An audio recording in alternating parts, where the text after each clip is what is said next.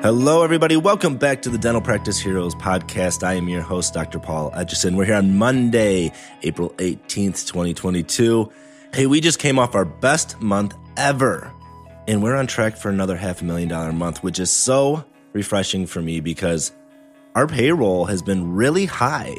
So now we're finally producing at a level that has our payroll at the right amount, and it's been a challenge with, all of the increases in wages, along with supplies and everything just becoming more expensive. But we are finally producing at a level consistently, 2 months in a row, where our payroll is where it needs to be. So I'm just really happy about that, and I'm excited about going forward and seeing what we can do at the end of April and see what we do in May.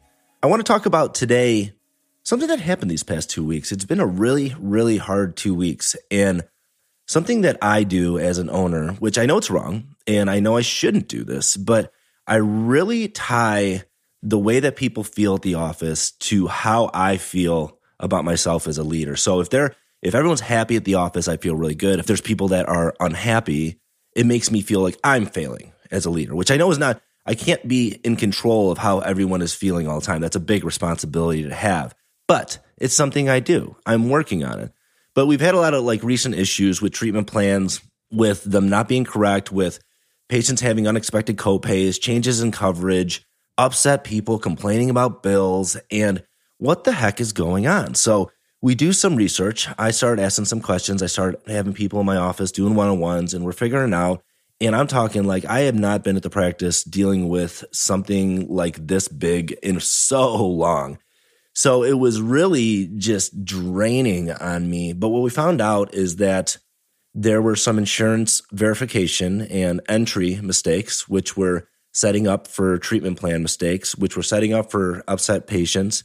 What was happening is when these mistakes were found, they were never brought to the person that made the mistake. So that these mistakes just keep happening and happening and happening. And it's not all in one person. It's multiple people. But when we're making these mistakes, if we don't know we're making them, we can't learn from them. So we've got these upset patients, and the front desk is tired of dealing with the upset patients. So I'm going to tell you, this is what we strategized, this is what we came up with, and this is what we're doing. We're doing two things. Okay, one, I don't like this first one that much because I really do feel like if our insurance verification is good, that we can estimate treatment plans, we can estimate copays, we can get really close, if not right on it. But we need to set the expectation with the patient that this is just an estimate. And this is not a clause on a treatment plan. I know you might have a clause on your treatment plan. We also have a clause on our treatment plan. We have a little clause that's on the bottom where the patient initials. Now, when they initial it, it's not like a contract that you're going to pull up and be like, well, you initialed this, so we told you. No, it needs to be a conversation. So we need to set the tone. And that means we're saying, hey, I need you to initial here. This just indicates that I explained to you that this is an estimate, and after your insurance claim close, there is a chance that you may still owe more money. Do you understand? Pause. That is on our treatment plans to have a conversation about it. Not for the patient to initial it. It's for us to acknowledge it, look the patient in the eye, and ask them if they understand, and pause. So we need to do that. When we're taking payments, because we pre-collect to make an appointment, when we take the payment, if they say something like, are you all paid up? We need to let them know, no, you are all paid up as far as we can tell, but you might still owe money when your insurance claim closes. We need to keep reiterating this. You might still owe money when your insurance claim closes. So we're going to set the expectation like that. Now, number two, this is the part I like because I think this is where the real error is we need to discover and investigate and report the errors in a timely and respectful manner to the person that's making the errors. My insurance person is way in the back. And my front desk is, they're way in the front. So we were having these errors, and we're so busy just turning patients through that we never addressed them. We never said, hey, what happened here? Or we've got to check this certain thing in Blue Cross, or we got to check this certain thing on the MetLife site. These things just kept happening. And what it eventually led to is that we can't count on each other. We can't count on a team. People are frustrated. Nobody wants to go in because the unpredictability of what we're doing. Think about if every time you did a filling, either it worked out great or it worked out horrible. And there was no in between. It was you just didn't know. It was like a coin flip whether this patient was going to be totally pissed or totally happy. And that's how the front desk feels when they can't confidently present treatment plans and they feel like they're just constantly getting barraged by upset people. So what do? We need to frame the culture. when we were smaller office, when people made mistakes, when there was an upset patient, everyone in the office knew about it. Everyone was like, what happened? Oh, wait, what clause? Oh, we did what? And everybody learned from it. But now that we're big, we don't have that small office where everybody finds out about an upset patient. And things just kind of go and they fall through the cracks. And we don't learn from it. And that's what really stinks.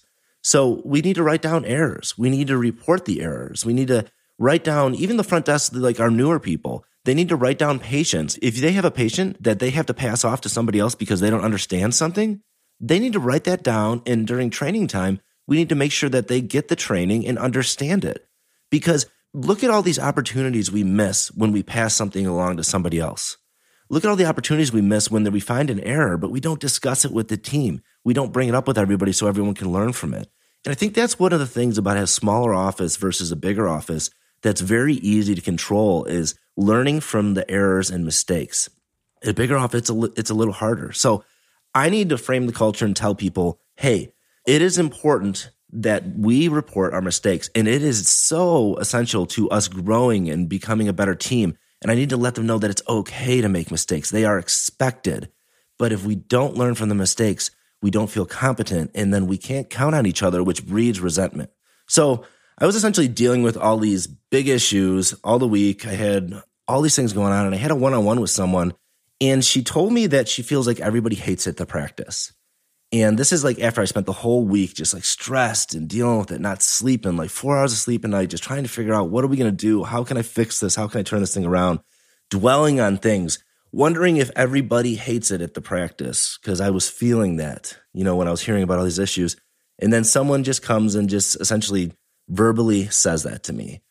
And I don't want to sound like a you-know-what, but I'm always trying to be vulnerable on here. But it really freaking hurt. It was like the confirmation of one of my greatest fears that I'm failing, I'm not doing my part. I remember like right after work that day, I went and I talked to my therapist. I go see her once every 2 weeks at this point. And it was just like, I couldn't even like get words out. I was so upset about it. Like it was just, there was so much emotion for me like built around it. Like I couldn't speak. And I'm like getting emotional, like talk about it right now. And it just hurt. It just fucking hurt so bad just to know that everybody at the practice hates being there. And I'm a shitty leader and I'm not doing my part. And I let it slip and I sold the practice and all these things. And I'm going forward and forward and forward. And honestly, I can't assume, there's no way for me to know if all those things are true. But this is what I'm thinking. This is what I'm feeling. And I just felt really shitty. And I sat with that night and I just felt it. And I tried to just feel that sadness, that loss of something special that I created. And it didn't feel good. It was just overwhelmed. Just F this. I'm done with this. And through that, through our breakdowns, comes our biggest breakthroughs. And I came back to work the next day with just a new purpose, was to get these systems back, to get the accountability back, to get the morale back, and I'm excited for the future. But I do want to share that I went through a very, very serious breakdown the other week. And I want to share that because I don't want to ever feel like I'm just out here sharing my highlight reel. I have issues too. I have issues personally. I have issues as a practice owner, and my practice has issues. I go through the same stuff that you guys go through. So just know you're not alone in that regard. Now, fast forward 1 week, we had our 10-year anniversary party. We had probably 50 plus people come. We had a great time. I had people telling my wife how much they love it at the practice, how much they love being part of something big, how much they just love the people that work there. And the more I kept talking to people and talking to my leads, I just didn't get that vibe from anybody else. So I'm not saying it's wrong for that person to feel like everybody hates it there or even she hates it there. It's just, I can't listen to one person and make the assumption that everyone feels that way. And even more so, I can't be responsible for everybody's feelings.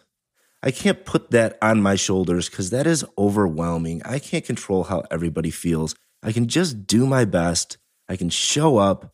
I can listen and answer their questions. I can talk to people. I can help them sort through issues.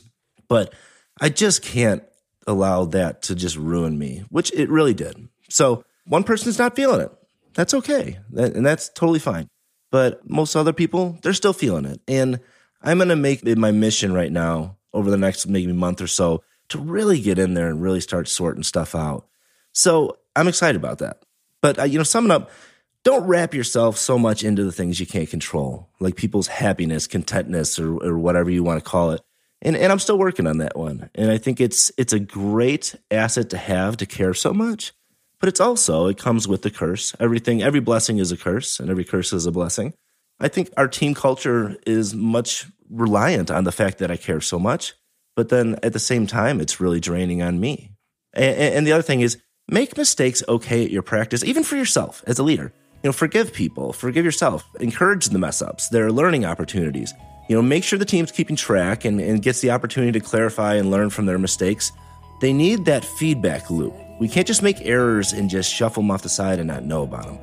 And as always, anytime there's something going on, or even when there's not, talk to your team.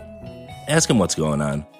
They know what's happening. They know where the issues are. Maybe they don't always take the initiative to solve them on their own, but they know what they are. And if you want to have a great running practice, you've got to talk to your team. So I hope everybody had a wonderful Easter weekend. God bless.